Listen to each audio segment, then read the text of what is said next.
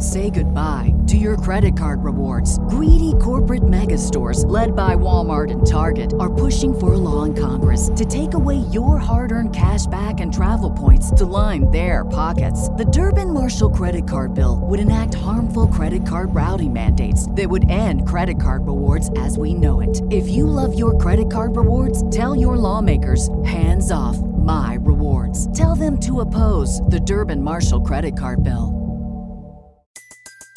Everybody in your crew identifies as either Big Mac Burger, McNuggets, or McCrispy Sandwich. But you're the Filet-O-Fish Sandwich all day. That crispy fish, that savory tartar sauce, that melty cheese, that pillowy bun. Yeah, you get it. Every time. And if you love the Filet-O-Fish, right now you can catch two of the classics you love for just $6. Limited time only. Price and participation may vary. Cannot be combined with any other offer. Single item at regular price. Ba-da-ba-ba-ba. There'd be a lot of poop in my pants. I've seen a 6-foot alligator go swinging through the air and slam into a tree. These guys are the scientists of the supernatural, lecturers leaving lessons for inquiring laymen. They are applying the scientific method to a world that baffles science. They are the cryptids of the corn. But who else has big black wings and red eyes? Batman. Oh, Mothman. Oh yeah, Mothman. A great white shark was stolen. Oh, someone stole a shark? I got stuff for you you don't even know about. She's a witch. She turned me into a newt. Who knows? Anything could be possible. Anything could be possible. It's really big abduction vibes. Holy moly. It sounds like you were abducted. And it just stood up. I mean, it just like kept going and going. And she goes, what the?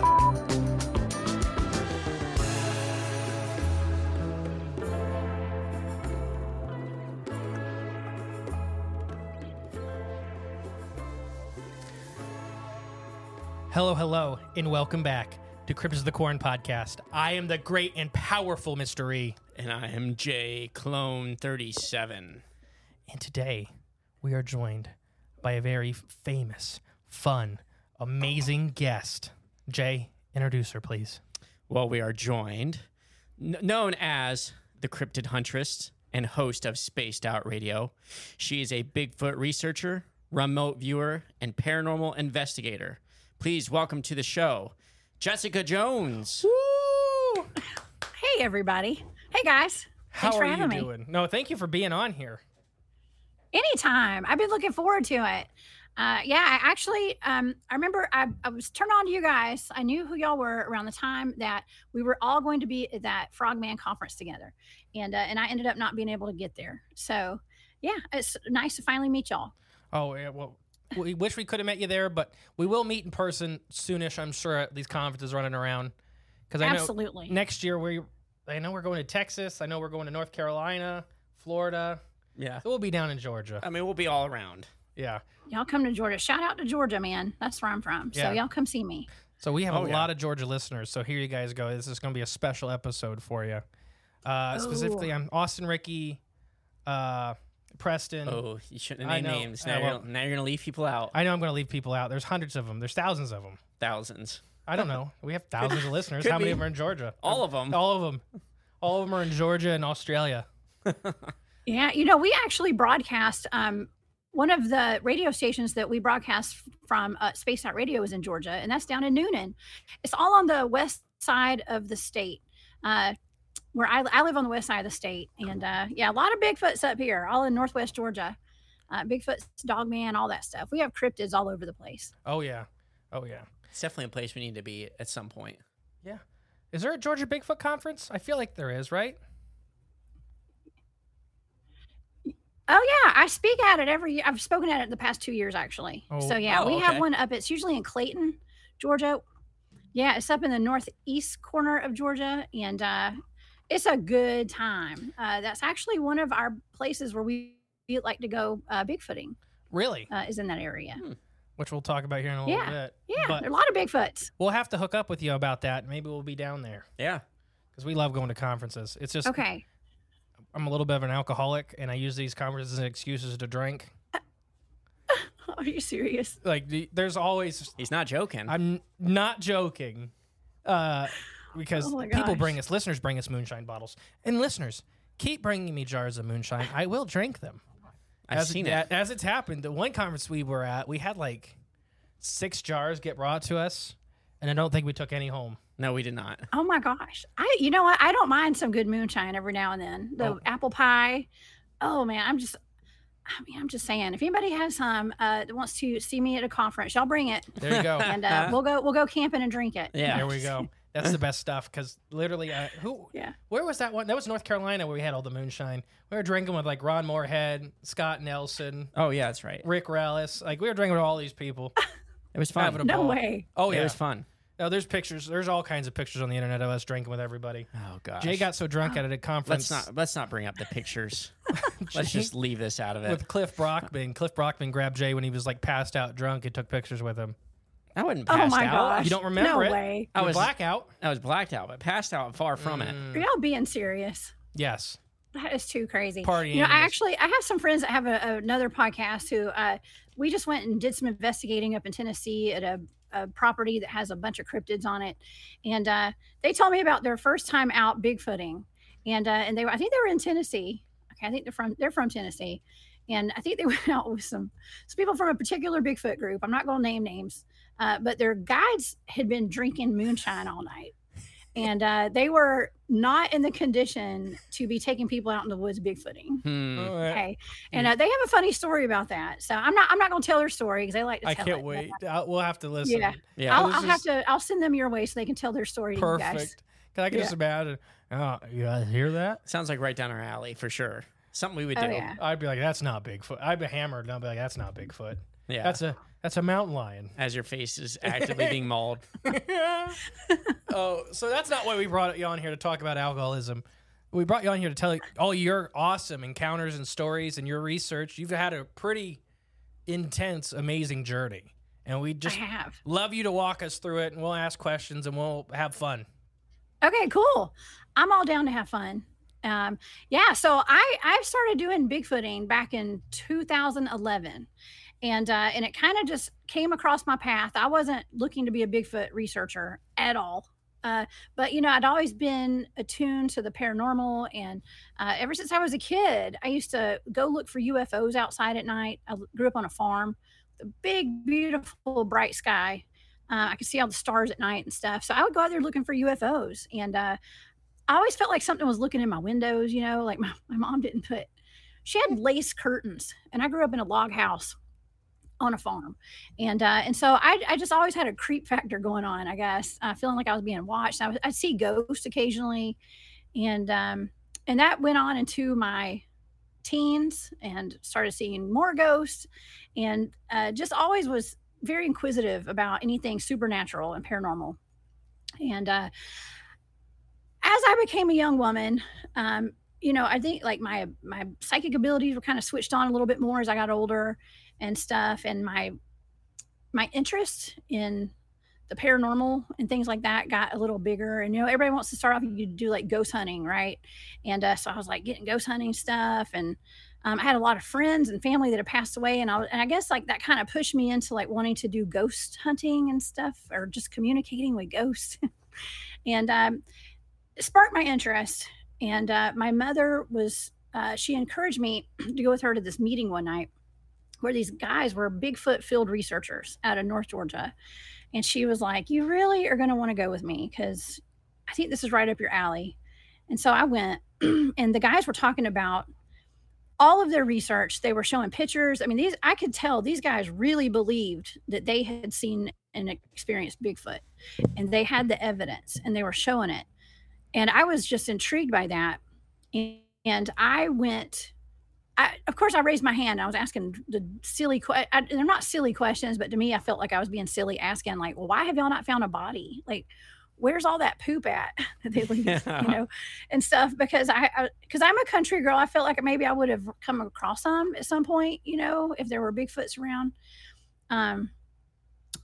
So they were like, they saw my interest in it, and they said, well, hey, after the thing was over, I went and asked them more questions, and they said, hey, why don't you come on an expedition with us? We're having like a big expedition where we're inviting like outside people in about a month. we'll put you on the list. You come with us and you can see for yourself. And so I was like, well, heck yeah, I did. And so I ended up getting all the gear. You know, they sent me a list of things that I could potentially need in the field, and like a tent and hiking boots and a flashlight, you know, or a headlamp, just that kind of stuff. And I've got my butt together and I went to the North Georgia mountains, and I was just going to spend a weekend with a bunch of strange men, basically, and go looking for Bigfoot. I did not know what to expect at all. And I made some of the best friends that I've ever had that weekend. And not only that, I became a member of their team by the end of that weekend. Oh, nice.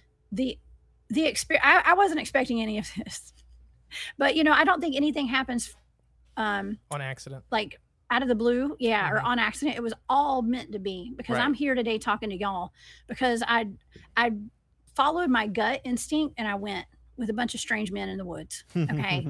To look for a big hairy primate, I thought. Right. But I wasn't sure. I always figured like Bigfoot has like supernatural abilities. Like, why do they just disappear? Nobody sees them. How are they so elusive if they're so big? So yeah, I mean, I can get into that first trip if y'all want to hear it, because it was pretty eventful. Jay has no idea about any of this. Yeah. Oh, really? Yeah. Okay, good. So Perfect. We're very excited. You're gonna love it. Okay. All right. So I got there and I was like so happy to be out in the woods and like camping. I met like just the most warm, nice, genuine people ever when I got there. And a lot of these guys they're not just like your everyday, just like normal folks. These are like, let's just say military, former and current, you know, a lot of them are veterans and stuff. Let's see, law enforcement, firemen. I think there were a couple women there. There were a couple women there that time. And I think 3 of them, actually. It was a pretty big group. There's about 15 of us, I think. Okay. But these are like search and rescue people, like special forces kind of people, you know, and I was very impressed with the group. And and also like healers and people that are into like the metaphysical and stuff like that, you know, like it was a really interesting group of people. And so, yeah, I told him right away, I was like, okay, I came here to see if Bigfoot's real. Put me in the most crazy predicaments and let me be bait or whatever. Okay. And they were joking around about me being bait. And I was like, I'll do it. You know, I'll do it. Y'all just take me wherever. And because I wanted to have an experience. I'm the kind of person that likes to experience everything for myself. I don't like I love hearing other people's stories, but I want that experience for myself. Just so I can know for a positive. And just feel it, you know. I don't know. I'm just that kind of person. Mm-hmm. So they were like, okay, cool. So we grouped up, and then we divided up into smaller groups, and went out for that night. The first night I was there, and I went with a group of like 4 or 5 guys up to. We drove. I mean, this is way deep in the mountains of North Georgia. Okay, and I broke off with a couple of the guys, 2 of the original members of that team, and then like 2 guys that were from out of state. Okay. And so we went up to this one place where they have an open field, and it's now called the UFO field, just so you know. Okay. But it wasn't then. It was just like field 1 or something like that. And so I went with them, and I think they had some activity there the night before, because these guys had been there some of them for like a good week or so. Because when they go out and do research, they spend a lot of time at these places. Okay. And so I was like, all right. They said, Jessica, why don't you, one of them said, I dare you to walk up that hill. And it was like 100 yards almost from the bottom of the hill to the top of the hill where the tree line started. And I was like, okay. And I was scared, but I was so excited at the same time. And I was not going to be a baby. Like, I put on my big girl pants and I was like, okay, I'll do it. And so I grabbed my backpack, and I knew that they were going to be standing down at the bottom of that hill watching me with their FLIRs and their thermal imaging cameras and all that. So like they would see if something happened to me. Right. So I wasn't, as long as I had eyes on me, I was not scared. I wasn't as scared. Right. And so I'm not going to say I wasn't. I was nervous, I think, more than anything. not knowing if there's wildcats out there, bears. I mean, I don't know. I'd never been out there before, and I honestly didn't know those guys that well. I just met them. You know?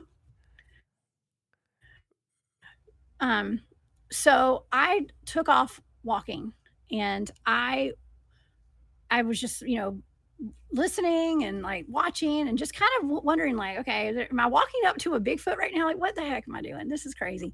But I started walking, and I got about halfway up the hill, and I heard one of the guys running behind me, like trucking it. And I braced myself kind of for impact, because I was like, man, that's weird, because that's not professional of these guys to do this, to try to scare me. The first time I'm out here, like, I was like, this is not a funny joke, like that kind of a feeling. And I heard something like a person running, and as they got right up towards me, like I could feel the energy, like I literally felt like a person, and the backs of both of my legs got swept, and then they ran right past me. And I could feel the air, like I could feel the energy, like it was 100% like a person running right past me, but they didn't hurt me. It was almost kind of like a funny, like, oh, I got you kind of thing. And I looked, and there was nobody there. There was nobody there. And I looked around, and I was trying to figure out, like, did I trip over a log? Like, did a stick hit the back of my legs? Like, what just happened? Because my rational brain is trying to make sense of what just happened. There's no man running past me, Right. And when that happened, I kind of lost my balance a little bit, because I jumped, and as my legs were getting hit, and my arms kind of flung up in the air, and that was actually like the distress call. It was like if I put my arms way up in the air and like waved them, they would come and rescue me if that happened. Well, I did kind of like a halfway, kind of like my hands went up, not because I meant to, when that happened. And I didn't realize that like my arms had kind of flung up a little bit, because I wasn't paying attention. And so I just sat there for a minute, and I was like, man, that was really weird. I'm just going to keep walking. And so I kept walking up to the tree line, and I got about 3/4 of the way up there. And one of the guys did walk up behind me and say, hey. And I said, oh my God, are you a human? Who is that? Is this a human? Because it was pitch dark outside. I didn't have any kind of thermal imaging camera. I didn't have anything but my naked eyes. Yeah. So I couldn't see where I was going or what I was doing. I just knew that I was headed towards that tree line. Right. So, but he walked up, and he was like, hey, I just wanted to check on you. What did something happen? I goes, yeah. I was like, did y'all not see anything like run past me? And he said, no, we didn't see anything. We just saw you kind of jump, like you were startled, And I told him what happened, and he walked back with me, and we checked out the exact spot where that was, and he did a check too to make sure there was nothing there that could have hit my legs, and there was nothing there. So we went back up to the tree line, and as I'm standing there at the tree line, something made me go over to the right side, right? I just felt like a pull to go stand there, and I was facing the tree line, and one of the guys down at the bottom of the hill was watching me, and he said that a Bigfoot leaned its head out from behind a tree and stared at me while I was standing there. Yeah. They seen that on like thermal image? Yes. Yeah. Oh, wow. It was, well, I think he had his FLIR. Yeah. It was either, I don't know. It was FLIR. Yeah. That's crazy. But yeah, there was he said that. And so of course, like I didn't see it. I didn't even know it was there, but something pulled me over to that side, right. To go stand there. So we went back to camp that night, and we were like, man, that was cool. I don't know what that was, but I didn't know that people said that Bigfoots could cloak potentially. I wasn't familiar with that at the time, but looking back on it, I can't say definitively that's what that was, but it's a possibility that that's what that was that night. So we told you off air that we had a guy come on the show. His name's Sean, to where they were in a forest in Cincinnati, Ohio. They were like on a walking trail, and they'd never seen anything the whole time, but they felt this thing like fall out of a tree right in front of them, run at them. They felt it running, and he's like, it was heavy like a cow. Like how when you feel a cow run past you, you can feel like them moving in the ground. And it ran in between him and the lady he was with, went off an edge, and then jumped into another tree, and you could see it affect the tree it hit. And then it slid down that tree. So the whole time, but physically nothing there besides it reacting or the environment reacting around it. So he wasn't sure if it was Bigfoot or something else, but it was massive, whatever it was. He's like, you felt it the whole time running. So that's incredible. Oh, I got goosebumps while you were telling me that. It resonates. Yeah, I don't know if I'd ever go back in the woods after something invisible had messed with me like that. It's not that bad. It's not that bad. Oh yeah, it's coming from someone that's. It's exciting. It's exciting. That's kind of crazy that it didn't catch nothing on thermal too, like through that whole thing. So I wonder if it almost makes me think if it wasn't actually there, but if it sent like a projection of itself past you or something. I don't know. Anything is possible. You're right. Anything. Yeah, exactly. It could have been anything. We have a button that says that. Who knows? Anything could be possible. That's right. Oh yeah. Because the truth. The more that I'm out in the field, I mean, like I said, I've been doing this since basically that night. That was the first time I ever went Bigfooting. And it got weirder the next night, y'all. We had even more weird stuff happen the next night because we went back to that field and we actually, one of the guys, the one that actually saw the Bigfoot peek its head around the tree, he and I went on like a black ops mission the next night at that same spot. And we hid ourselves in the woods, camouflaged. Okay, we thought we were camouflaged. I think Bigfoots don't care. You can wear bright pink out there. They're going to know you're out there. They know you're there. They know you're there. But we were all camoed out. One of us might have had on a ghillie suit. I don't know. And we sat out there all day, pretty much from like 3 in the afternoon. I think we left around midnight or 1 or something in the morning. And but the plan was to like blend into that environment, okay, and go right there beside where that Bigfoot had peeked its head around the tree, and sit there because there were some game trails. There were like trails where something big had been walking back and forth, through the tree line, and we figured, well, maybe that's where Bigfoot's been coming in to this field. Let's just let's post up right there near the trail, and blend into the environment.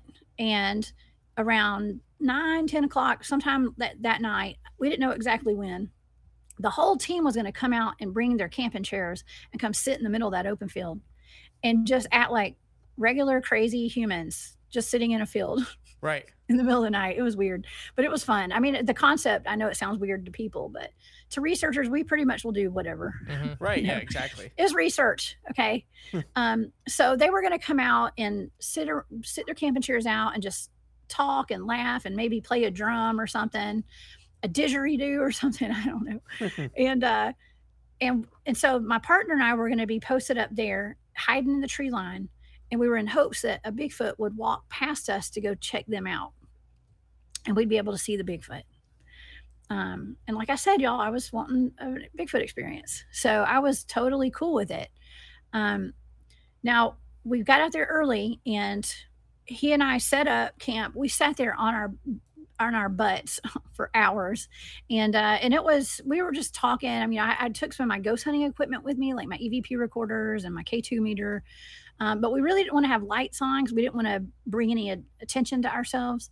So I kind of just pulled out my EVP recording device and I put it on my knee, and we were sitting there noticing that like our equipment was malfunctioning pretty early. And the time on mine and his was going forward an hour and mine was going backwards an hour. Oh, wow. It was just weird. And we had checked all this before we left camp that day, the base camp. So we started noticing that, and we thought, well, that's just kind of weird, but oh well, batteries were already draining and all that kind of stuff. As we were sitting there, they were draining prematurely, let's just say. And so it got to be like dusk, I guess. What is it? Dusk at nighttime, right? Right. Yeah. Dusk. And so it started to get kind of dark, and we were noticing some strange things in the environment. And we were seeing stars that were moving in triangular patterns above our heads. And then we had this big, bright, I guess it was an orb, but we thought it was like headlights or something on the side of the mountain beside us. Our rational minds were saying it was a truck, but then we were sitting there thinking, well, there's no road right there. Right. There's nowhere to drive. And this light was just one light, and it was moving in a horizontal line back and forth across the side of that mountain. And it was bright and big. So then we were like, well, maybe it's a hiker carrying a lantern. But then we're like, no, there's no trail that's straight across like that over there. And so, things were just kind of odd.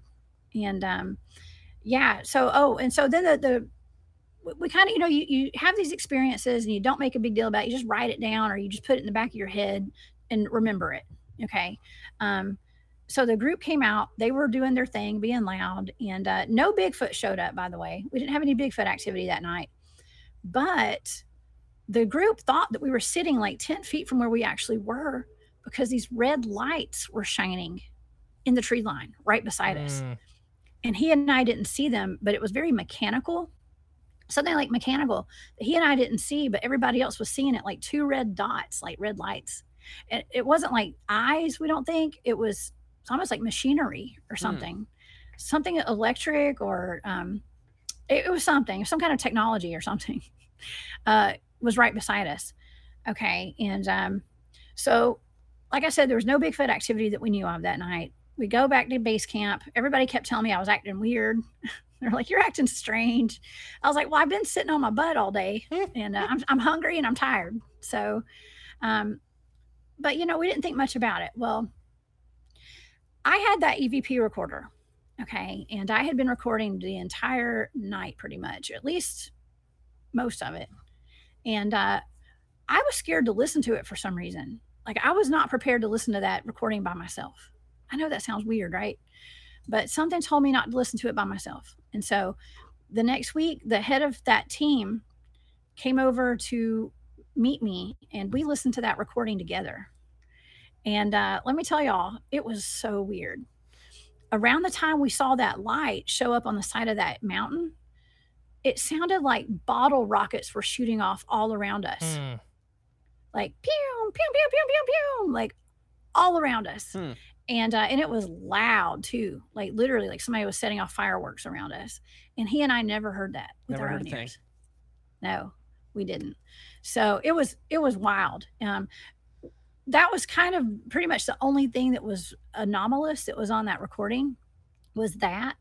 But you can tell there's something weird. It's almost like at some point I remember feeling like I was going to fall asleep, but I don't remember falling asleep. Okay.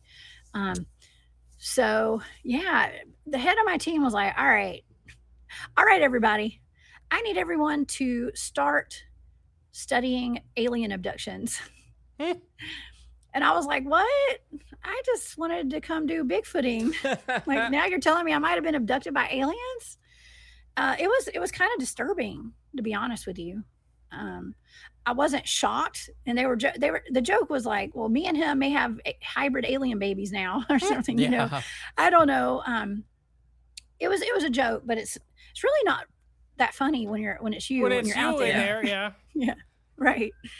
But yeah, it was an interesting experience. And like I said, the high strangeness has never stopped. Like, every time just about my team goes out in the field, we have some crazy experiences out there. And we get out there pretty often. But yeah. Oh, and so from that experience, the head of my team also, he was trained extensively in remote viewing. Okay. And for people that are not familiar with remote viewing, that's something that militaries utilize, or they have. I don't know if they still claim to do it or not, but they utilize it across, for psychic spying, basically. Okay. And he taught our whole team remote viewing at that point, and said we had the option of learning, of course, but he was like, it might be a good idea for us to work on our psychic skills if we're dealing with more than just Bigfoot out there. Right. Because from their research they had done previously, they had a feeling that Bigfoots were telepathic. Okay. And there was an ET UFO connection. Right. And portals and all that stuff. And these guys have been researching for, 30 plus years, all of them. Okay. So, but when they, it's almost like you get the right group of people out with you, and people that are highly psychic and switched on, it gets weird. Okay. It gets more weird than normal, I think. I can only imagine.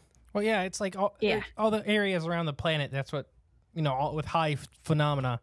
And I don't know if it's like the more openness or even the phenomena itself gets excited that somebody can understand it all, like can hear all the transmissions and stuff like that. Yeah. Because you went to Basin as one, but even areas like the Bridgewater Triangle and the Bermuda Triangle and stuff like that, they seem to, with people that are more in tune to it, the phenomena gets really excited and really wants to show off. Yeah. Well, because you're like a beacon of light out there. Yeah. And when we literally have a light, like our bodies emit light. And the higher consciousness, I mean, this is my opinion. I'm not sure positively, but I believe that as your consciousness expands and you're open to more of this kind of stuff, you're like a lighthouse. Okay. You're you're a beacon of light and everything. I mean, it even ghosts and things like that. And now I don't like, doing like the contact. I try not to do like ghost hunting and things like that anymore, because it does attract lower vibrational entities and things. Right. And so, we're out here studying Bigfoot and ETs and portals and stuff. So, but the ghosts are involved as well. I mean, it's all connected. It's all connected. Yeah. Totally connected. We fully agree with that. That I think that's probably, we just talked about this on a show last night, that that's probably the biggest problem with the UFO community and the Bigfoot community, is that they'll ignore, like, if people have a Bigfoot encounter and there's a UFO scene before or after, but they're Bigfoot people, they'll ignore the UFO side of it. But it's vice versa, too. UFO people, and this is generalizations, will see a UFO and have cryptid activity before or after it and ignore that side of it because they're all about the UFOs. Yeah. And it's same with poltergeist. Like, we did 9 hours on the Mothman phenomena that happened, and we literally last night, as recording this, we just had one of the Mothman eyewitnesses on the show, one of the last living ones. She's amazing. Her name's Linda. She's awesome. Yeah, she's pretty cool. But the Mothman was not the only thing happening. Like, poltergeist activity was up 3,000%. UFOs were seen daily. Men in Black, all three types, everything from lizards that look like they're in human skin to weird little guys, all kinds of stuff. So yeah, it's all connected. Sorry, I didn't mean to cut you off. Yeah. No, you're 100% right. And a lot of the guys on my team, they started off, in BFRO and things like that. And it was fun for them. They love being a part of that. But they were actually, a lot of them were just kind of they didn't want to just go out and like take reports from other people. They wanted to go study Bigfoot. Right. And they wanted to include everything that was happening. These are military guys and police officers and stuff. Like, when something happens, you don't discount any part of that experience, and leave it out of the report. And so I think that's how a couple of teams that I'm on, right? I'm on 3 different teams, actually, research teams out in the field. And I think that's kind of how some of those teams formed, is because they started off in groups like that. And then they were like, well, we want to do our own thing. We want to include all this because it's all happening at the same time. And people, I think they call it the woo. Okay. Right. I didn't even know what woo was. I didn't know I was woo. Okay. But that's just been my experience my entire life. With all this stuff, I'm woo. I admit it. Woo. Yeah. It's like supposed to be derogatory or something. I actually embrace it. Yeah, I was a biologist before we started doing this stuff. So we always like to say what? What? There's no such thing as a Bigfoot expert? No, we're scientific and magical thinking combined. Right. Yes. No, because the woo is just the science and the paranormal are the same thing. It's just we don't understand the paranormal side yet, but it has rules. The rules are bigger than our scope of understanding right now. Yeah, we're taught. It's all the same stuff. It's just, talking about combustion engines were magic 300 years ago. Right. If you were to take a combustion engine back there now. Right. But now it's like simple. Like, people make them as toys. Sorry, not to cut you off again. Just all kinds of thoughts. No, I mean, we actually have a wildlife biologist on my team. We have Awesome. a nuclear scientist on my team. Oh, nice. We have computer geniuses and all sorts of stuff. You name it, we've got them. We've got like the A team out there. If you need any of different podcasters, people. we'll join. What them, was that? I said if you need any podcasters on your team. Yeah, I know, right? I ain't going out there with her. She has too much stuff happen. I'm good. Oh, y'all would have fun. I'll do We go out and have so much fun. I'll do the field work. You just report it. Yeah, I'd be drunk and abducted.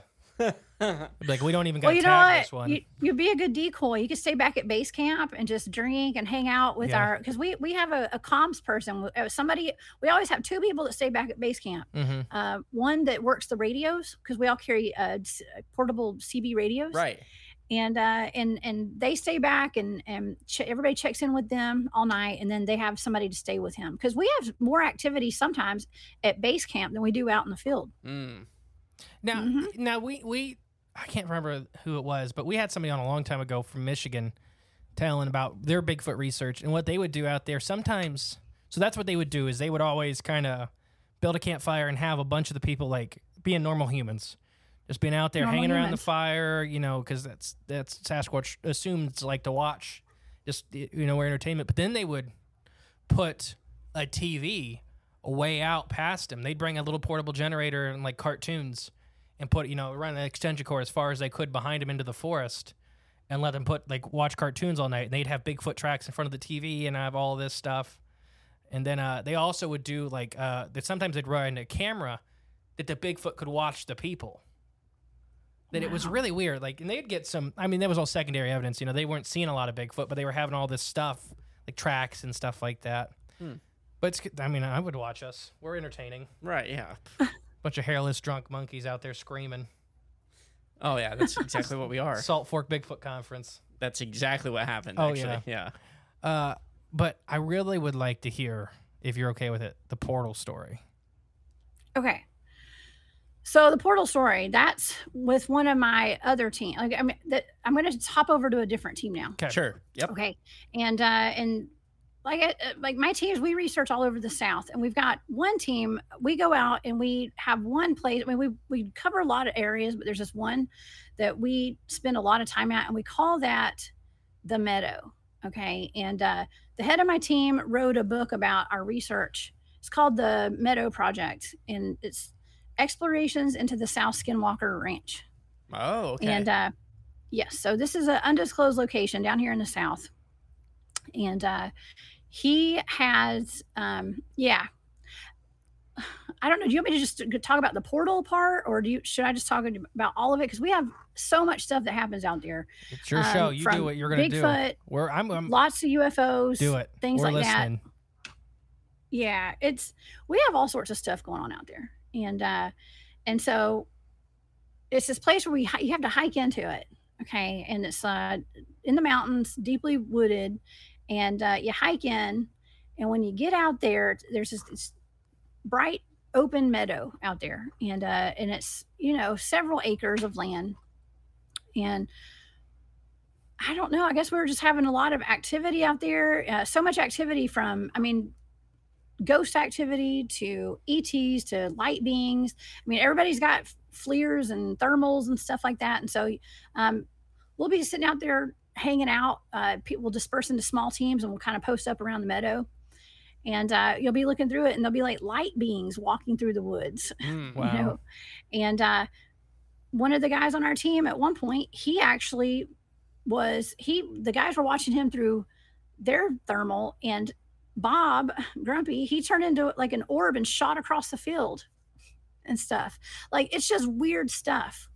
And the GPS, like all of our equipment malfunctions all the time and stuff. Wow. Okay, so we're out there one night. Okay, I had actually left this afternoon, so I was not even there when the portal opened. I was having my own experience at my house. Apparently, I brought home hitchhikers from the meadow that day. I had a small child. At the time, he was like 3, maybe. I don't know. It's been a while. I think it was about 3.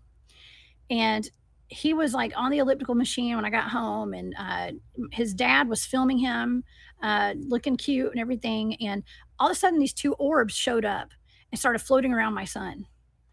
And this was the night that I got back from the meadow. Oh, My team was still out there. And these orbs are floating around my son, and I got called in there to look, and I saw them, and I was so confused. I was like, oh, are those moths? No, they were balls of light. My son kept saying, Mom, ball, ball. And he was following them with his finger in his eyes. You could see him. And I could see them too, but his dad could not see these orbs at all unless he looked on his phone, the screen on his phone that was recording. Oh, wow. Right? So it was really odd. And when I realized what they were, I was like, those are orbs. One of them shot towards the camera, and you can see it in the video. It shoots at the camera, and then it shuts the power off. Oh, wow. Wow. Yeah.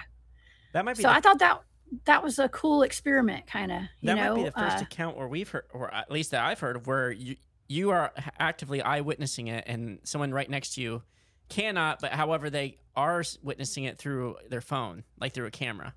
Yep. That might be the first account of that I know of. So interesting thing, and then you being more sensitive may lend to this too, but human children can hear and see wider frequencies and light ranges than adults can. It's just a biological fact that, as we get older, we lose those abilities and stuff like that. Everybody knows the hearing test that, I can hear this high pitched sound, I can't kind of deal. But it actually works with light waves too. And, we can see an adult human can see less or right around 5 to 6% of the visible light spectrum. So it's nothing. But I do think there's something to be said with people being more open to the phenomena, being able to see more, whether you're actually seeing it, or it's, I don't know how to put that, being projected to you. Yeah, making itself visible just to you specifically. That's interesting. Yeah. Sorry, continue. Yeah. Well, the way I look at it is it's a vibrational frequency. Mm-hmm. And my son and I were on that vibrational frequency to be able to see it, and his dad was not. I'm not saying he's low vibe, but maybe. I don't know. Just different vibe. So, other vibe. But yeah, I think it's a vibrational frequency thing. It's like when you get on a certain vibration, you're more open to stuff. Right. And so that's why it's so important to protect yourself spiritually. And 100%. When you go out into the field, just do some white light protection, so nothing clings onto you. I obviously forgot to or something. I brought those things home, but I never saw them again. I would be burning the house down. When you say vibrational frequency and stuff like that, I mean, I kind of have an understanding of what it means, but for people that are listening at home that just don't quite understand it, what in your terms, maybe you would be able to explain it a little bit better than what we could. What do you mean by that? When I say that, I mean an expanded consciousness. And I mean, when I say high vibe, think about high vibe tribe, everybody's happy and, doing high fives and things like that. We're living on that frequency of love. Okay. Yeah. And happiness and doing things that we love to do and not living in fear. Right. Fear would be low vibe. Love is high vibe. Right. Okay. And so it's like with society today. You notice that the media is pumping fear into us 24/7. 100%. It's the apocalypse, the end of the world's coming, and food shortages and no toilet paper. Exactly. So that's low vibe. It's done on purpose to keep us in a lower vibration. Mm-hmm. Okay. When you drop the ego as much as you can, and you deal with all the traumas that you've had in your life. We call that shadow work over here. Mm-hmm.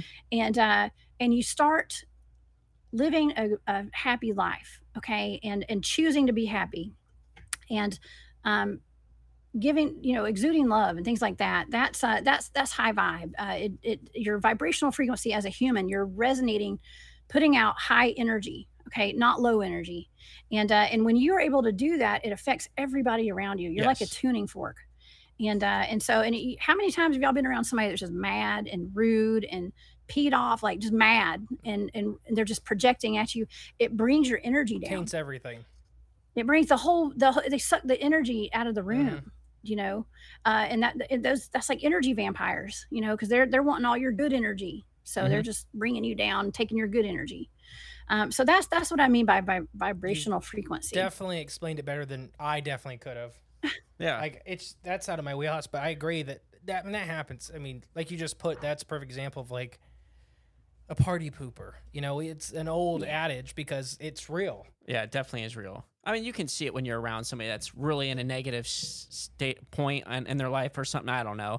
But everything, when they refer to somebody, it's always in a negative tone, or refer to something as a negative tone. You know, they're criticizing or pointing out the flaws and everything, when that's just not enjoyable to even be around. 100%. It's killer. Yeah. Yeah. Thank you for explaining that. Right. Say goodbye to your credit card rewards. Greedy corporate mega stores, led by Walmart and Target, are pushing for a law in Congress to take away your hard-earned cash back and travel points to line their pockets. The Durbin-Marshall credit card bill would enact harmful credit card routing mandates that would end credit card rewards as we know it. If you love your credit card rewards, tell your lawmakers, hands off my rewards. Tell them to oppose the Durbin-Marshall credit card bill. Everybody in your crew identifies as either Big Mac Burger, McNuggets, or McCrispy Sandwich. But you're the Filet-O-Fish Sandwich all day. That crispy fish, that savory tartar sauce, that melty cheese, that pillowy bun. Yeah, you get it. Every time. And if you love the Filet-O-Fish, right now you can catch 2 of the classics you love for just $6. Limited time only. Price and participation may vary. Cannot be combined with any other offer. Single item at regular price. Ba-da-ba-ba-ba. But yeah, so with you're welcome. Where were we at? I think I explained it okay. Oh yeah, you did better than we could have. So when you're out, like, we were talking about the orbs in the house. Yeah, the orbs around. Yeah. Yes, yeah. Let's go back to that. Okay, well that was pretty much the story about that, because I was while that was happening, my team was experiencing an actual, what we consider to be a portal opening up in the meadow. Okay. And so it's really odd that I was having activity at the exact same time they were having activity out there. And so they had hiked into the meadow that evening, and everybody was broken off into teams, or like 4 different teams of like 3 people, I think, out there. And there was one team that was sitting at the beginning, like when you first walk into the meadow, and they one of the guys was looking through, his name's David. Dave was looking through his FLIR, and started noticing that there was something odd, like forming, or something had formed and it was like dissipating. And it was this huge, it was a cube shape, but it was like a square at first. And so he noticed it was just really, really odd. And he thought he was seeing things. So he handed his his camera over to Terry, our buddy that was sitting beside him. And he said, "Do you see something odd right out there?" And he was like, "Oh my gosh, there's like a big square." And it was about the size of like I always say it's like the size of a shed or something, like a little house behind your house, you know, a storage house. Yeah. And it was about that big. And it looked like it almost looked like it had X's or windows or something on the front of it. And it was just, like I said, it was just odd. And you could just see it from a heat signature. Okay. It was different. It wasn't solid or anything. It was just a heat signature. And then, so they radioed over a team across the meadow to go check it out. They said, "Y'all need to go check this thing out. Come this way, walk this way." And they were guiding them over to it. Kristen, one of the other ladies on my team, she grabbed her camera, her thermal imager, and started recording. As there were 3 guys that walked over to it. You can see their heat signatures approaching this cube. Okay, but they can't see it with their naked eye. They could only be guided over to where they were told it was. And one of the guys stayed back, and the other 2 military veterans, by the way, walked over to it, and they're all trained in remote viewing. Okay, so we know energy shifts. Like, we recognize when the environment changes and stuff, you know. Super heightened senses and abilities these 2 guys had. They walked over to where they were guided, and as they got right up to that cube, they disappeared. Huh? Their heat signatures disappeared. Wow. Yes. So the way they described it was like walking through a black velvet curtain. The temperature changed, the stars disappeared, and the vegetation on the ground went to smooth, from like grassy and muddy or whatever to smooth.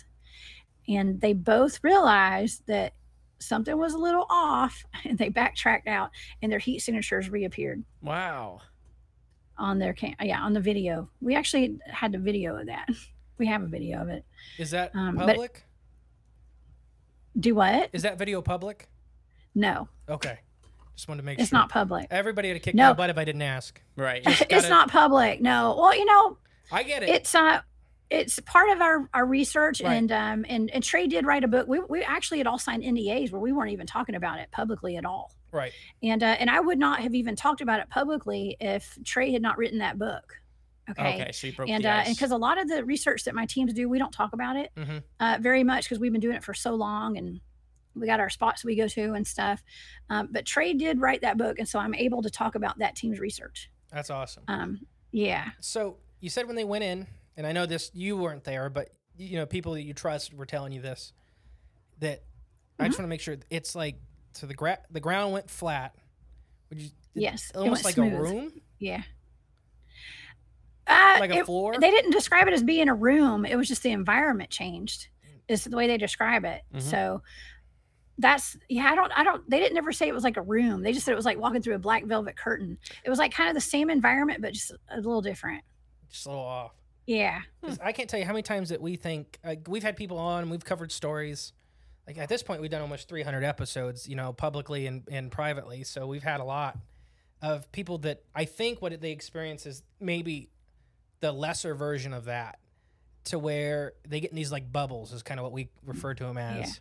And they say the air goes, like they almost feel like they're in a grayscale. And the birds stop making noise, and it's all like birds or the bugs stop chirping. It's like slightly different, and they can't like even Sean. So we already talked about Sean's encounter once. He even said that air felt dead, and it felt like they were in grayscale. Yeah. Until after they walked out of the area, and then everything came back. Yeah. So it was like, I don't know. It's amazing stuff.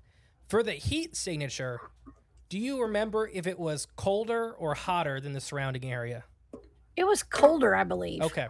That's just always interesting to me because there's some videos that I think are credible that are out there that have colder spots. They almost look like you're saying. And have you ever seen? Because you describe it as being like a shed shape, where it looks like it has these X's or whatever. Yeah, it's just a square, like a cube. You ever seen the images of a fourth dimensional shape that some physicists have put out there, where it looks like a square inside a square? Yes. Yeah. It was similar to that. Okay. Yeah. It was similar to that. That's interesting. That's what immediately when you described it, what I thought of, because it almost looks like it has windows inside a window. Like it's all these. Yeah. It's interesting. That might have been what that was then with the window, because the way that they, and I've seen the video myself. I've seen it several times. It does. Maybe that's what that was with those windows. Look, it had X's in it. Yeah. So maybe that's what that was. I don't know. And that's interesting.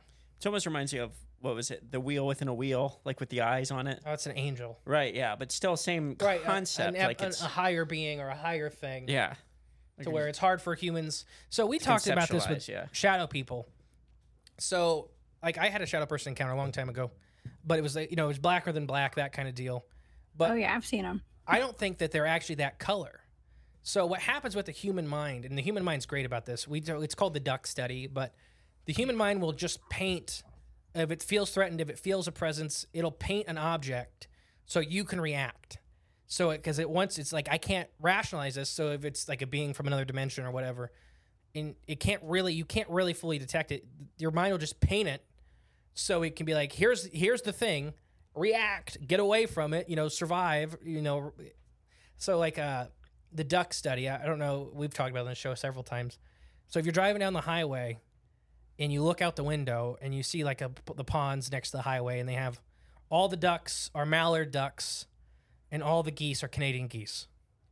But if you actually stop and look, you realize there's all kinds of ducks out there. There's sometimes 13 species. Some have purple heads, some have, vibrant colors. And it's like, no, a second ago when I looked, they were all brown with green heads. Every one of them was brown with green heads. Every one of them was a Canadian goose. And then you re-look, and there's all these different colors. And then sometimes you don't even find a mallard.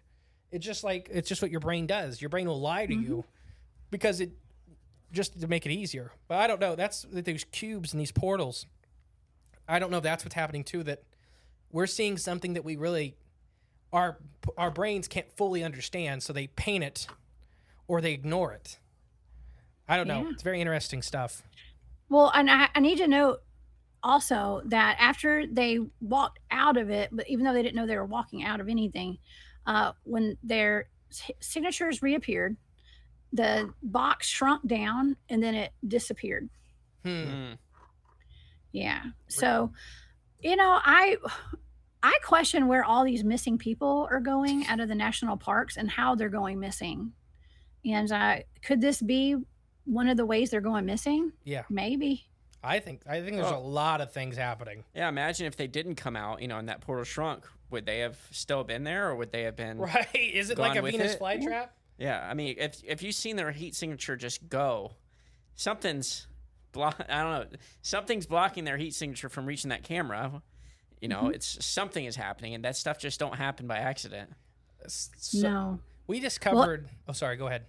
Oh no, I was just going to also note that we take a lot of like Geiger counter readings and things that measures radiation when we're out there, and a lot of times when we have something paranormal that happens, there's a spike of radiation, just tiny though, usually. I do want to say that both of them did get bad health conditions after that happened. Wow. And one of them is actually deceased now. Wow. Really? Mm-hmm. How long ago did this happen? It was about 5 years ago. This was 5 years ago. It's been a while. If you can share, how old was the man that is deceased? The one who passed away was 57, I think. He was young. Okay. And we do not blame that incident on their health problems, but they were both pretty healthy. Right. Definitely the one who passed away was very healthy. But he got a heart condition and passed away from that. And the other guy, he had an aggressive form of cancer that came in. So, and he's still battling that today. So it was really odd. And some of us do suspect, like, well, could that have been a factor? Maybe. I mean, we don't know for sure. Right. Did they have Geiger counters on them when they went in? I don't believe so. So it was just. I don't think so. The people in the area had Geiger counters, and they noticed a little uptick. Well, that's what when we go out there, we always go do baseline readings before we ever go out in the field. Like we'll go out that afternoon before we go out that night and take baseline readings. And somebody out there had a Geiger meter. I know they did. I'm positive they did take readings. I've seen the data at some point. I just don't remember it. But yeah, there had to have been a radiation spike for sure. Because I'd be interested to know. So I used to do. I can't fully talk about it. You talked about NDAs. I've signed quite a few in my life. But we used to do some radiation surveys on the Ohio River. That was part of my job. And so we worked extensively with Geiger counters. So I would be curious to know the actual rough numbers. Because if you're that far away, so there's it depends really what type of radiation is being released, because some doesn't travel very far. But they could have experienced a really high localized dose of something, all the different types of radiation. And then, it may have just been to somebody 100 yards away, it may have just been a little uptick, like nothing for them to freak out about. But when you're standing in the middle of it, it's quite high. Oh yeah. I don't know. Radiation's a very scary thing for everybody. It's just because it doesn't have a taste, doesn't have a smell. Most of the time, unless you're getting an ungodly amount, you don't really notice it. Yeah. So your skin's melting off. I mean, at that point, you have other problems. That's so interesting. I'll tell you one of the craziest things is having a team that's sitting around trying to figure out our protocol for the next time we encounter one of those. Yeah. Oh yeah, what's that meeting like? That was so funny. Like, because we honestly didn't know what to do. We're like, okay, the guys were like, okay, so who has the best life insurance policy? Who has the best insurance? Okay, who has the best health insurance? I mean, it's a conversation that we needed to have because we didn't know. But yeah, and it also involved tying a rope around somebody. Make sure you pull them back. So we just did. Oh, sorry. Yeah.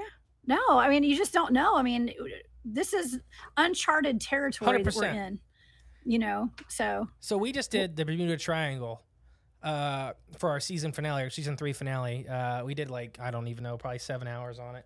Technically, as of me and you, Jay, talking about this, it's not finished yet. But by the time this episode comes out, it'll all be out. Right, it should all be done. Time travel, all that fun stuff with podcasting.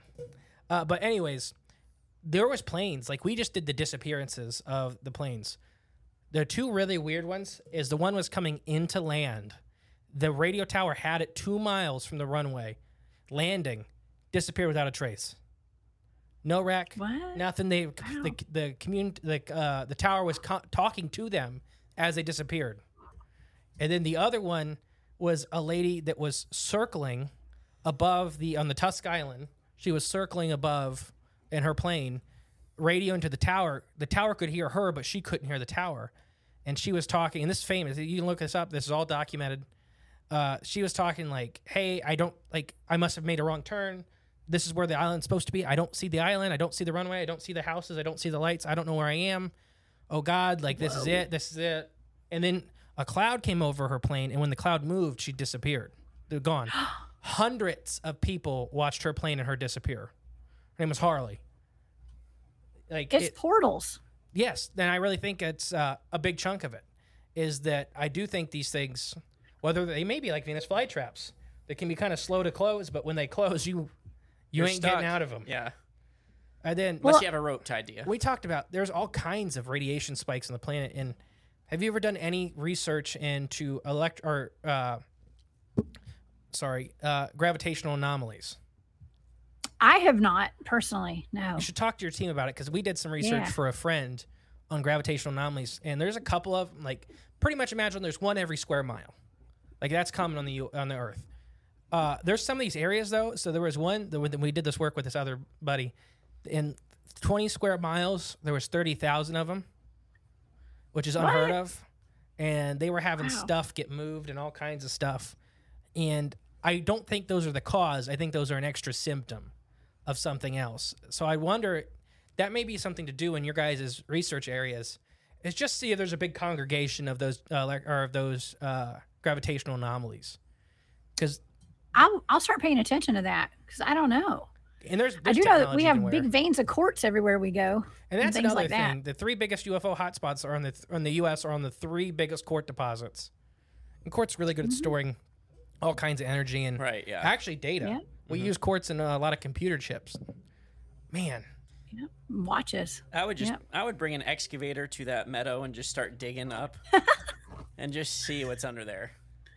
Oh, well, I believe there's an underground facility there.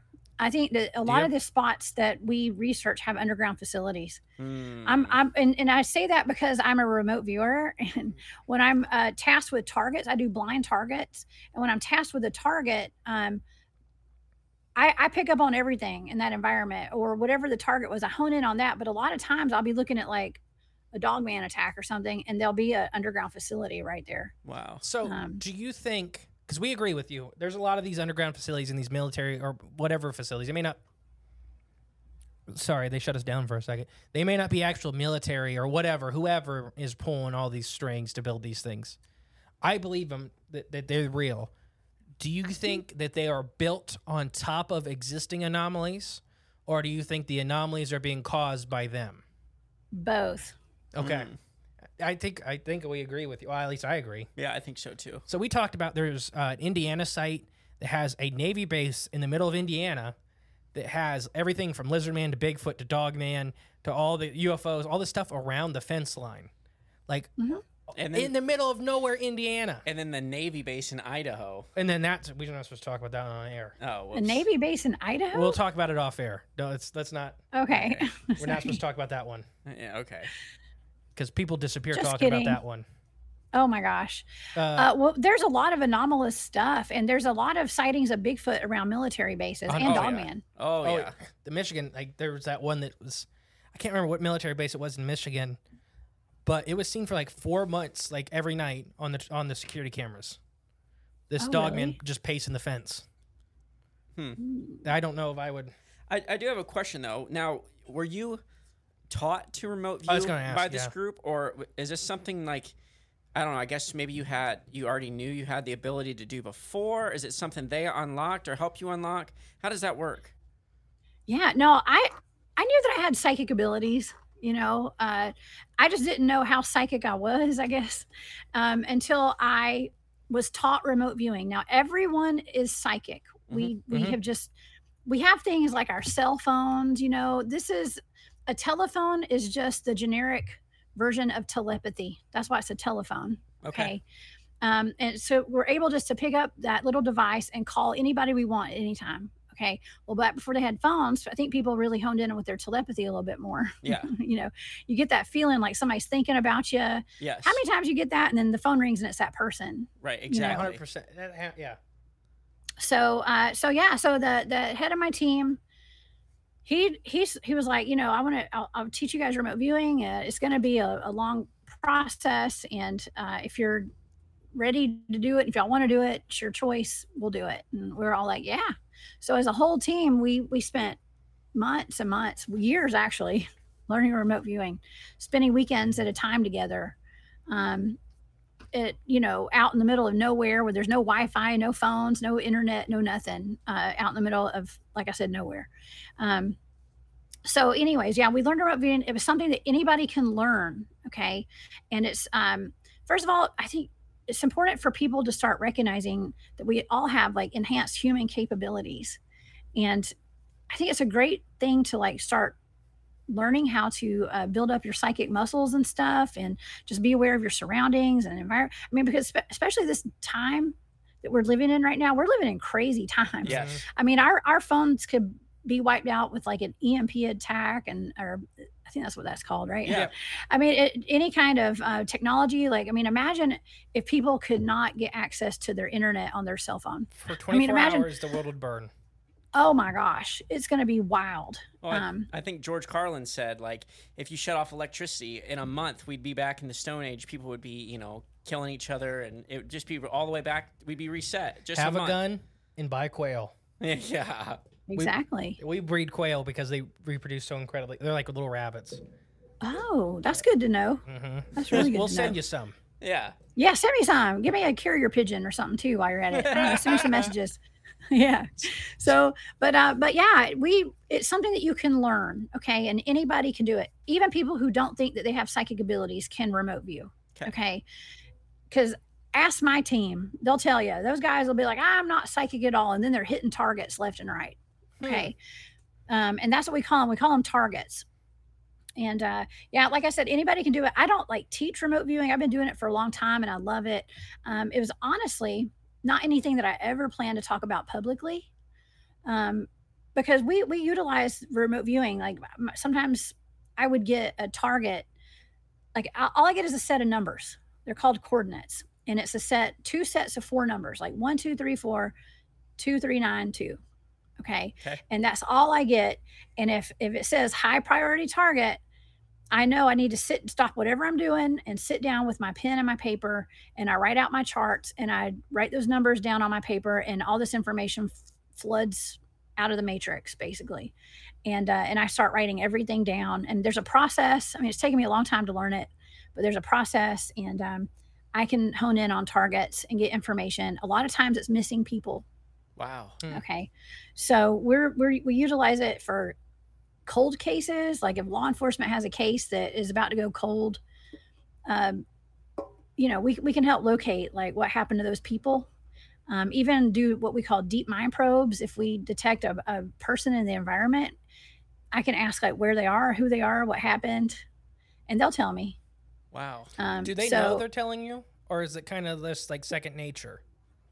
Do what now? I'm sorry. My earbud's kind of poked out. No, do they know that they're telling you when you're asking those kind of things, or is it kind of like second nature for their brain? I'm having a straight up conversation with somebody. Like, for instance,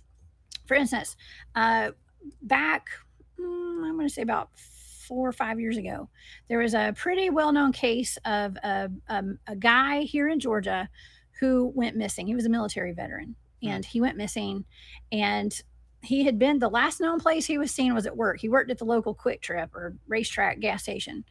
And he and his wife had gotten in an argument. And so he was going to go stay at his buddy's house who worked with him at that gas station, and went home with this guy. That was the last time anybody saw him. And the friend said that he woke up the next morning and he left and went home. Okay, he didn't know where he went. He just said that he woke up and the guy was gone. Well, days go by. Nobody hears from this guy. They don't know where he is. He goes missing without a trace. Okay. Well, people were suspecting that it was his wife and her family, or somebody had done something to him. The case was about to go cold, right? Because they never did find this guy. They were trying to figure out like what happened to him. And let's just say like Nancy Grace, y'all know she had that crime story show, I think. Yeah. Well, I know her partner with that. Okay. And so he contacted me and he said, "Hey, Jess, we've got this case. Can you look into this remote viewing? You and your team or whoever look into a cold case." And I didn't get any details on or whatever. We were able to go in. I remote viewed the incident. Whatever the last night that he was alive was my target, basically. And so I got all this information. I just saw like two guys that I felt like I was high and drunk when I was remote viewing this. Okay. Cause you're like, they're in the environment when you're remote viewing. Sometimes there was partying, there was drinking, there was smoking, there was fighting, and somebody got, let's just say they got hurt. Okay. And I honed in on a person and I said, "Hey, where are you?" And I saw this guy and his face was covered in mud. All I could see were his eyes. And he kept telling me, "I'm locked up and I can't get out. I'm locked up. I'm down here," is what he kept telling me. And I could just see it in his eyes. It sucks thinking about it. Sorry. No, it's okay. So he told me he was locked up. And I mean, this stuff does affect us as remote viewers. Okay. So if people wonder why, like, I'm not always like finding missing people, it's because it affects me. Even this was years ago, y'all. Right. Okay. And it still affects me. But, so the show, they were like, okay, so what was the data? I said, well, his friend, his teammate, I was picking up on his teammate. He and his teammate got in a fight and his teammate hurt him and he's buried somewhere. Okay, he's buried. His teammate, I kept picking up the word teammate. I said, you guys need to go check into his friend that he was with that night, because I believe that they got drunk and high and they got in a fight. And there was, I think it was accidental, but the guy died and he's buried. Okay.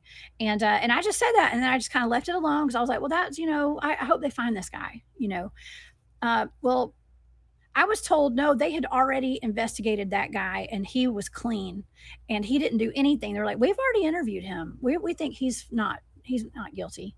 And I was like, well, I'm just saying, it's that's what my data is. My data is, maybe I was just totally off target. I don't know. But guess what? About a month after that, the news reports were all over the place. Like the news crews, that guy and I'd seen that somebody had run off and it was took off and went on the run. So they thought that they interpreted my data like, oh, well, the guy ran off, was a runaway. Well, it turns out that guy who he was with, he actually ended up selling his house out of the blue, just kind of sold it and went on the run. Okay. He disappeared. Well, the new people that bought his house went in to go do a porch renovation in their backyard on their back deck. And they went digging and there was concrete poured where it shouldn't be. So they had to get somebody to come in and break up that concrete. And guess what was underneath that concrete? Yeah. It was the guy. Yeah. Buried in the dirt. Yeah. Underneath the house. Yeah. And so I believe that guy's in jail right now. Wow. For that. That's great. So I was right.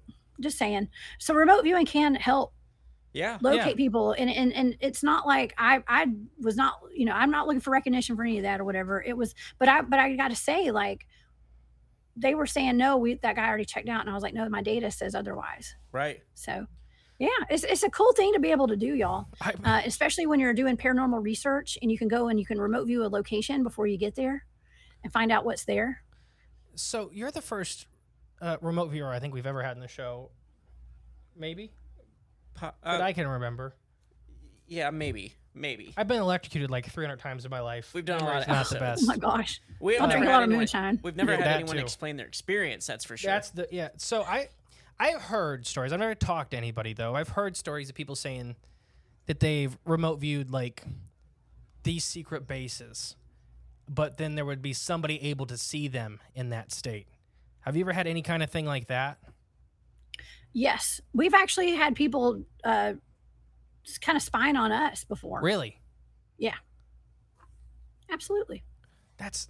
I think I've seen myself remote viewing myself. I'm not gonna lie. I think I have.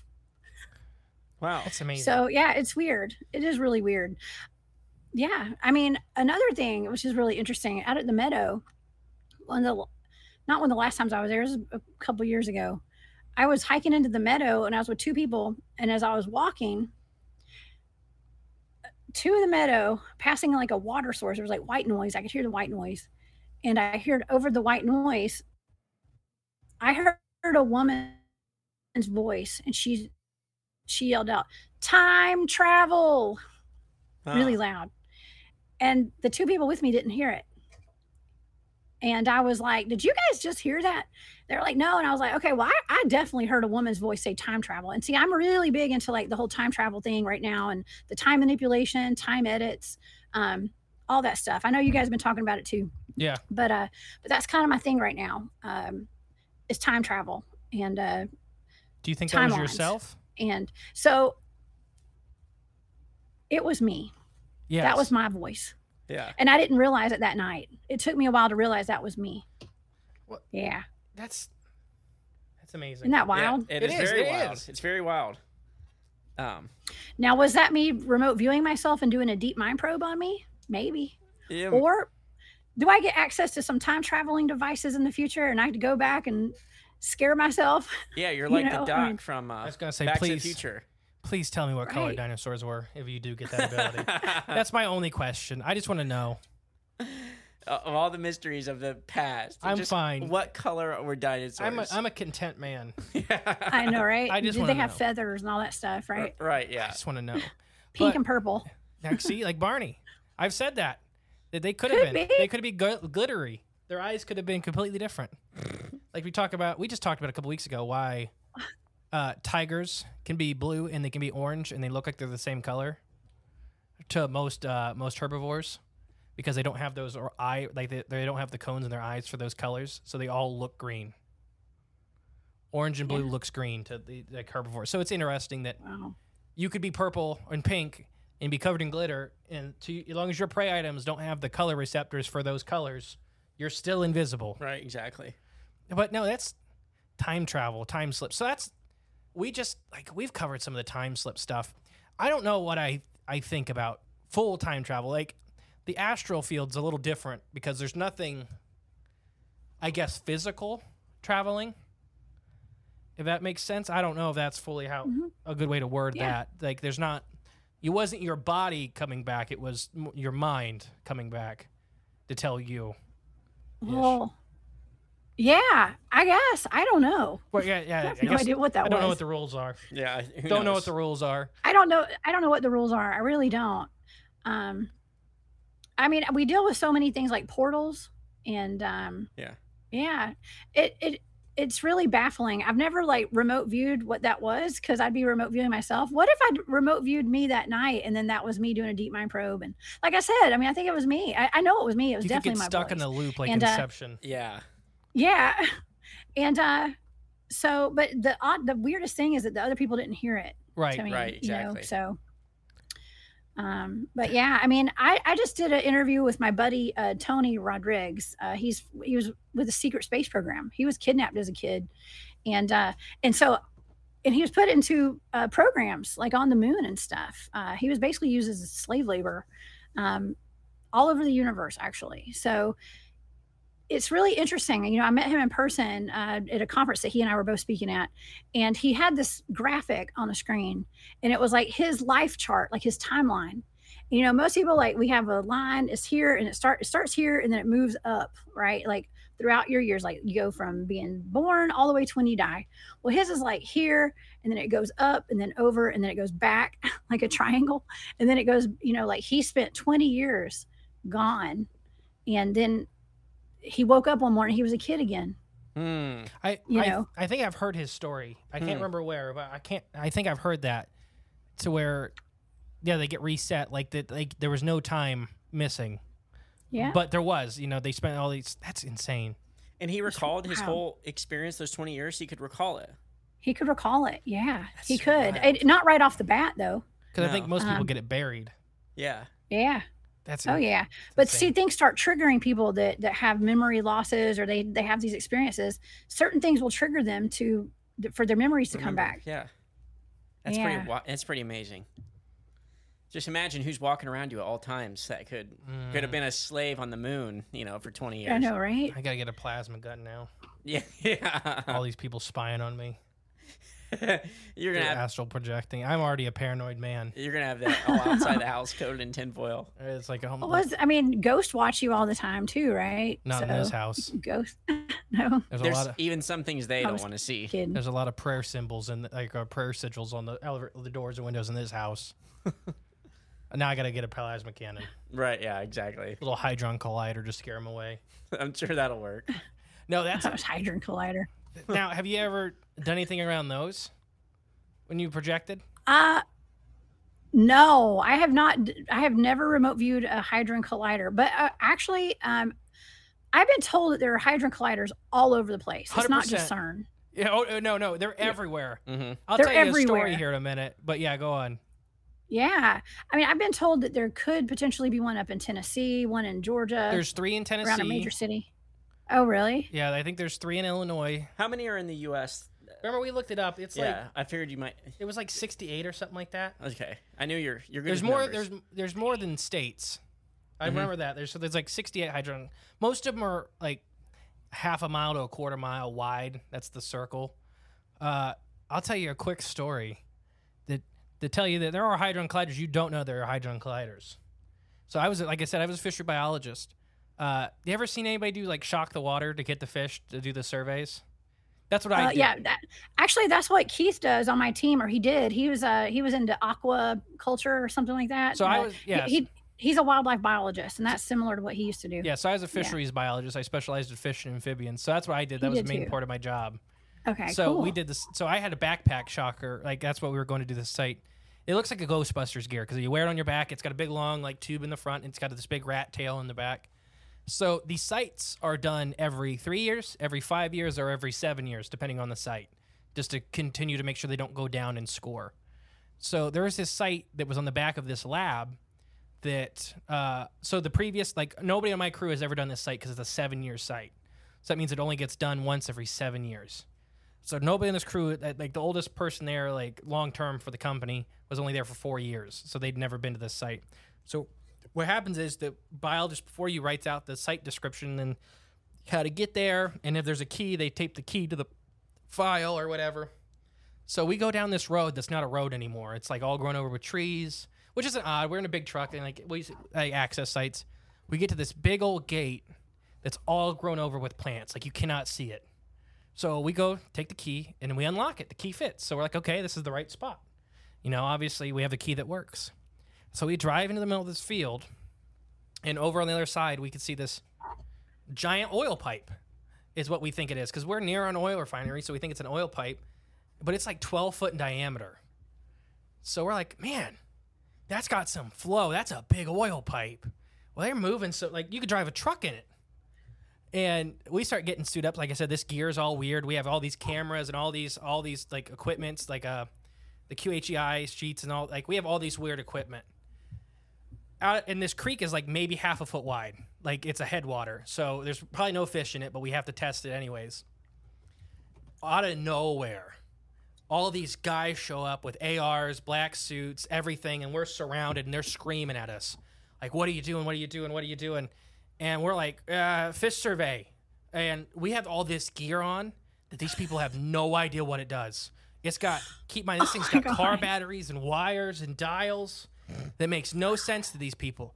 And they're screaming at us, pointing guns at us, and they take all of our licenses, and they have us kind of like pinned, and they take all of our cameras, they take all that stuff, delete everything, and they keep us there for like an hour, and the main guy takes all of our licenses and all of our company stuff and goes back. He calls the previous site manager, and it's, like I said, this whole thing's like an hour and a half, and we're just standing there with all these guys with guns pointed at us. Those guys are scared of what we are, and we're terrified of them. Wow. So finally they come back. So finally the guy comes back and he's like, previous site manager said, yes, you did have permission, but you no longer have permission. Give us the key. We didn't know that gate was there. You're not welcome back here. Here's all your stuff back.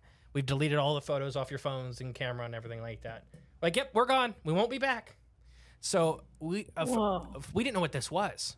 Finally, like a month later, we went back, just drive past it, and it was a Hadron Collider site. We broke into a Hadron Collider on the back side of it. Because shut the front door. We didn't want to be there. And keep in mind, so to those armed guards, they seen three guys in these Ghostbuster gear with batteries and wires standing 100 feet from their Hadron Collider, saying they were there to test a creek that was 6 inches wide looking for fish. So no wonder they didn't buy anything. And we had all this other equipment. All this equipment looks crazy. Yeah. So yeah. Wow. There's a lot more Hadron Colliders than people believe. And you don't know this is a Hadron Collider site. Like, there's nothing on it that says it's a Hadron Collider site. I don't believe it's on Google. Like, you can't see the picture of it on Google Earth. But it's there. We're like, man, I just remember being how dumb, like, that's a big oil pipe. Right, yeah, exactly. That's a real big oil pipe. Because we'd seen oil pipes. Like, we'd bun it, and most of them, are 2 foot in diameter, not 12. It's a big pipe. It's a big pipe. Man, they move some water. Yeah. Oh, gosh. No, you should do that sometime, though. I'm interested what you'd find. Yeah. Well, there's some things that I just don't go poking around in. Oh, and, probably for good reason. And there's reasons for that. I have a healthy dose of respect, and I like my freedom. Yeah, I enjoy my freedom. You know what I mean? I think people in this field can end up in holes very easily, like as in actual dirt holes. Yeah. Like, yeah, I don't want to be the one locked up underneath a piece of concrete. Okay. We tell everybody, we say this all the time. Government, secret government, whoever you are. Shout out to all y'all hardworking government people out there. If we talk about something you don't want us to talk about, just tell us. We won't talk about it again. Just let us know. Just pay us. Just holler. Hey, I have gotten a proverbial knock at my door once. Really? For some, it was over something that I would have never thought. Well, actually, I did think. I knew better. You're not supposed to remote view the moon. Okay, that's like I've off heard limits. that. Yeah, and guess what I did? Yeah. Didn't you do it during a live show? Moon landing. Did you do that during a live show? I got a call right before my live show. Okay. Or a message. I got messages. It wasn't a call. Okay. And I was told to keep my mouth shut. It's like watch what I say, because there were people watching me that night. Yeah, so it's fine. It was actually a fair warning. I was totally cool with it, but it made me look kind of silly, because I was like, oh, I can't really do my show the way I wanted, y'all. Sorry. Somebody warned me gently. Yeah, we're gonna remote view Canada instead. Yeah. Change of plans, everybody. Yeah, we're just going to talk about Bigfoot tonight. You a sunflower field. Right, exactly. No, we still talked about it. You know what I did? I actually, instead of like talking about my data, I just talked about in general, like the anomalies around the whole moon landing, and like with Buzz Aldrin with his, Illuminati eye, this little picture with that. And so it was just, we just talked about that, and people in the audience got mad. They were upset, but you could see if you go back and watch that video, I am sweating. Like, I have beads of sweat dripping down my face. Yeah. The entire show. And my two co-hosts were like, oh yeah, well, they knew. Like, I mean, I had to call them immediately, because I was like, oh, I've really screwed up this time. I've messed up, guys. I messed up. So. Oh gosh. Well, Jessica, we're at an hour and a half. Oh, already? Yeah, I know. It blew by. I didn't even realize it until I just looked at it. Is there anything else you want to get in here before we kind of start wrapping it up? No, I actually, okay, so I did want to mention this one thing, because you guys had just done a show about lumberjack stories and stuff, and I had been tasked to target. It turned out to be Paul Bunyan, or the person based off the character of Paul Bunyan. Yeah. And I picked up on a Neanderthal type Sasquatch.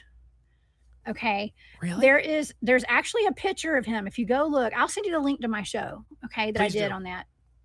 There's a picture in I don't know which state it was, maybe Wisconsin, Historical Society. I think it's I don't know. I have to look it up. They have a drawing of the person, in air quotes, that character was based off of, who was a famous lumberjack, but he was just really gigantic and huge. And my data suggested that person, whoever's in that picture there, that drawing, that was a type 4 Sasquatch.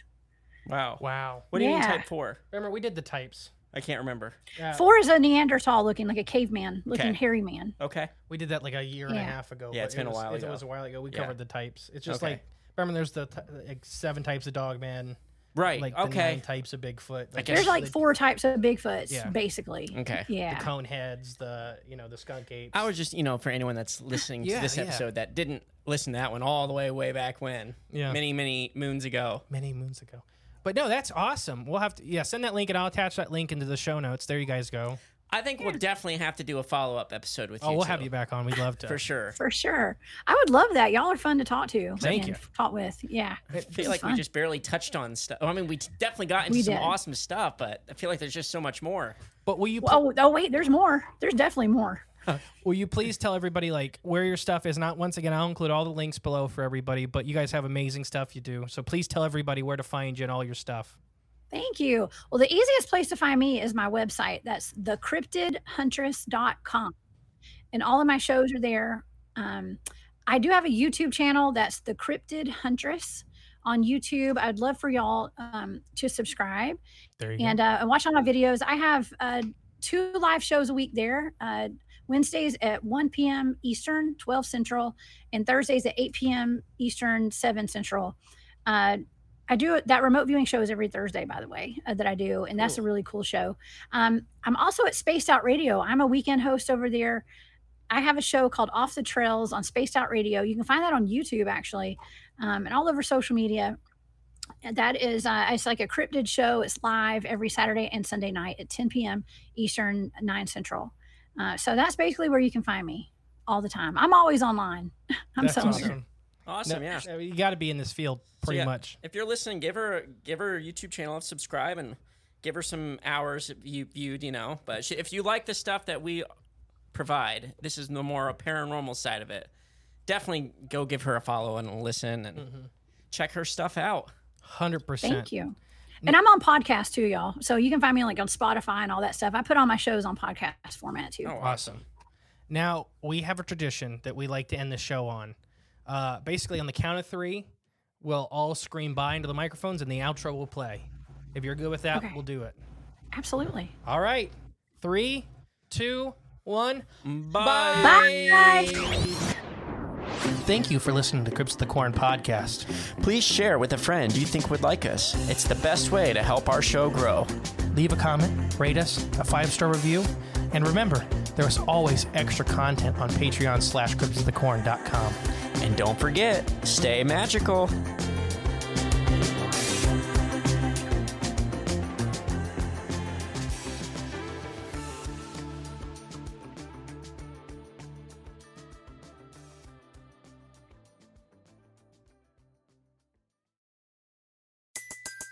Everybody in your crew identifies as either Big Mac Burger, McNuggets, or McCrispy Sandwich.